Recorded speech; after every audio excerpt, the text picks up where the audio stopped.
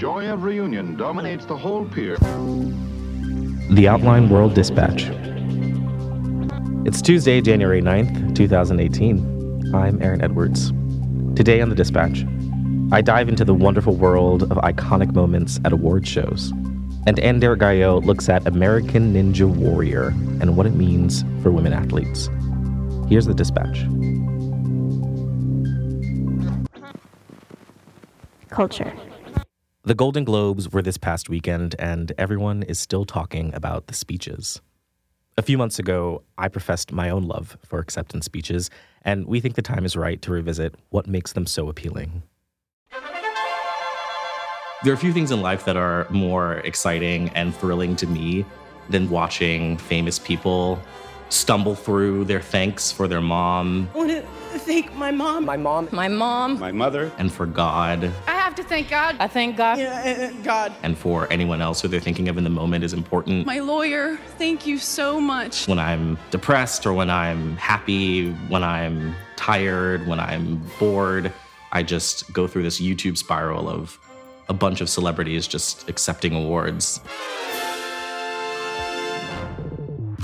There are a few scripts people follow when they win awards. And the Oscar goes to? There is the moment where the person announces that the person's won an award, which is probably one of my favorite moments because everyone else who lost has to react. And you only get a split second to see it too. Like they cut away to the person who wins almost immediately. But when I watch these videos, I will loop the people who have lost hundreds of times because I just want to see their reaction. And then is the dreaded getting up on the stage moment. And one of my favorite moments ever is Margot Martindale when she won her Emmy for Justified. This is her first moment to be like, thank you all for supporting my career. I know you all know that I'm amazing, but thank you for finally giving me this award. And she stumbles up the stairs a little bit.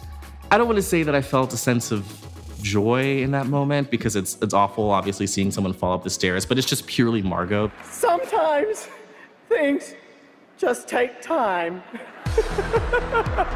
The approach to the mic moment is very amazing because some people, as they approach the mic, are already crying. Like when Halle Berry won her Oscar, which was a historic moment, and she's wearing this beautiful dress and her, her hair looks amazing and she's just like, shaking and trembling and approaching this mic, which is like the most amazing moment of her life. And she's completely breaking down.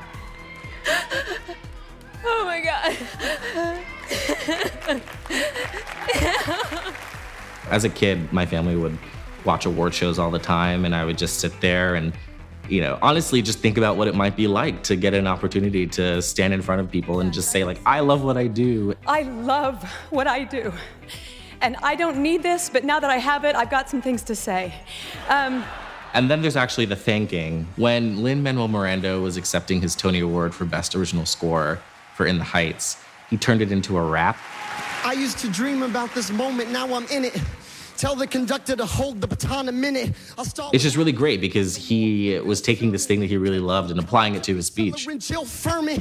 Kiara for keeping the pages turning. All these moments are great, but the one that everyone waits for is when the music starts playing out and they start, playing out the person if they're taking too much time. I know I have a little bit of time, so I'm gonna rush and say everybody, and you can cut away, I won't be mad at you. There's this one really good acceptance speech that Patti LuPone gave when she won for Gypsy. Patti LuPone had not won a Tony Award in a few decades, and they're playing her out, and she literally yells at the orchestra. She's like, shut up! Shut up, it's been 29 years! Who took the risk with me? A moment that really made me completely solidified in my love for acceptance speeches was when Moonlight won over La La Land. Guys, I'm sorry. No, there's a mistake. Moonlight, you guys won Best Picture. Moonlight won. Come on, this is not a joke. This is not a joke. I'm afraid they read the wrong thing. That kind of completely shook the foundation of what we all expect to happen. And it was great TV. It was live reparations. That moment was what really locked me in, where I was like, this is the good stuff. This is my shit.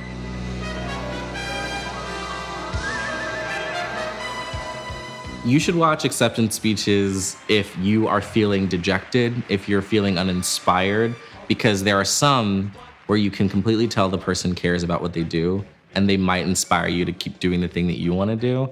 You should also watch them if you want to see people completely embarrass themselves in front of millions of people, because that is a beautiful thing.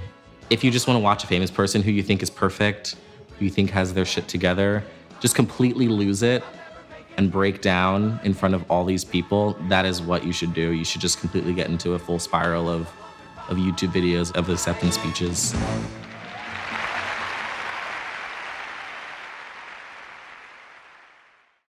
Culture. On a recent episode of American Ninja Warrior, competitor Jessie Graff became the first woman in the history of the show to complete Stage 2 of its notoriously difficult obstacle course. Jessie Graff, we called her Wonder Woman. She is truly a hero. I'm out of here. Making history again. She hits the buzzer on Stage 2. Yes. First woman ever to do so. Yes. It was an historic moment on the show, and an exciting one for A&W's approximately 6 million viewers. But Graff's accomplishment reflects the failings of the rest of the sports world, even though her sport is barely included in that world at all. Like most sports, American Ninja Warrior runs in seasons. But unlike most sports, it began as a TV show. Welcome back to American Ninja Warriors USA versus the World Competition. Each season of A&W, a spin-off of the Japanese show Sasuke, features a group of competitors trying to make it through a series of entertaining but strenuous obstacle courses that get progressively harder with each episode. Down up salmon ladder. Now she's going to reach up to start the wave runner.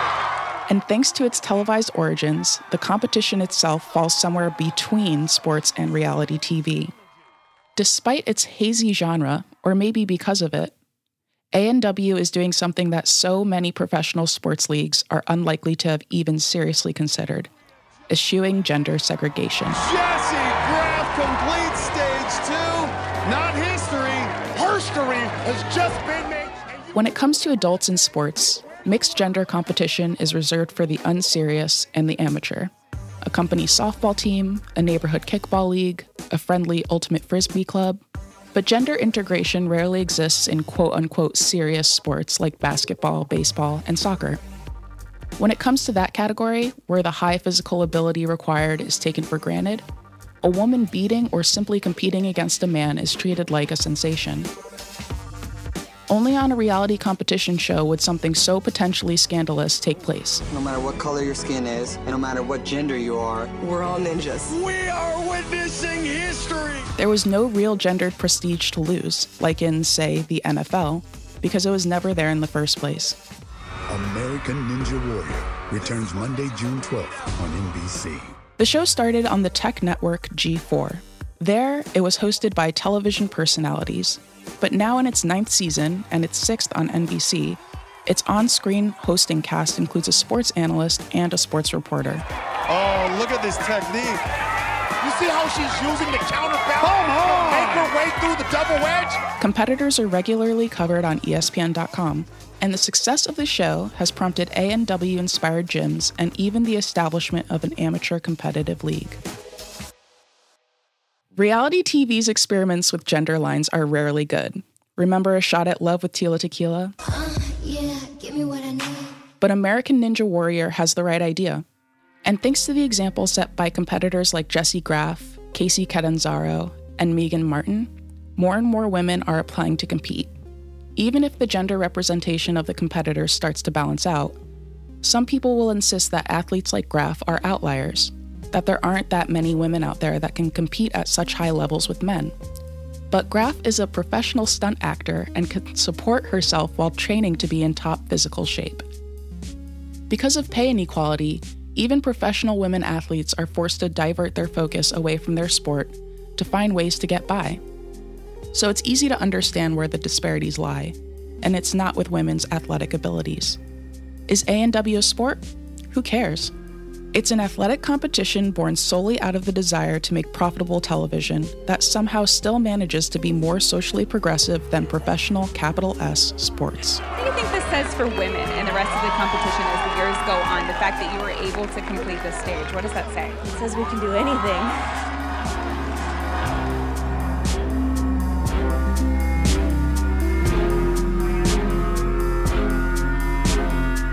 Ann-Derrick Gaillot is a staff writer at The Outline.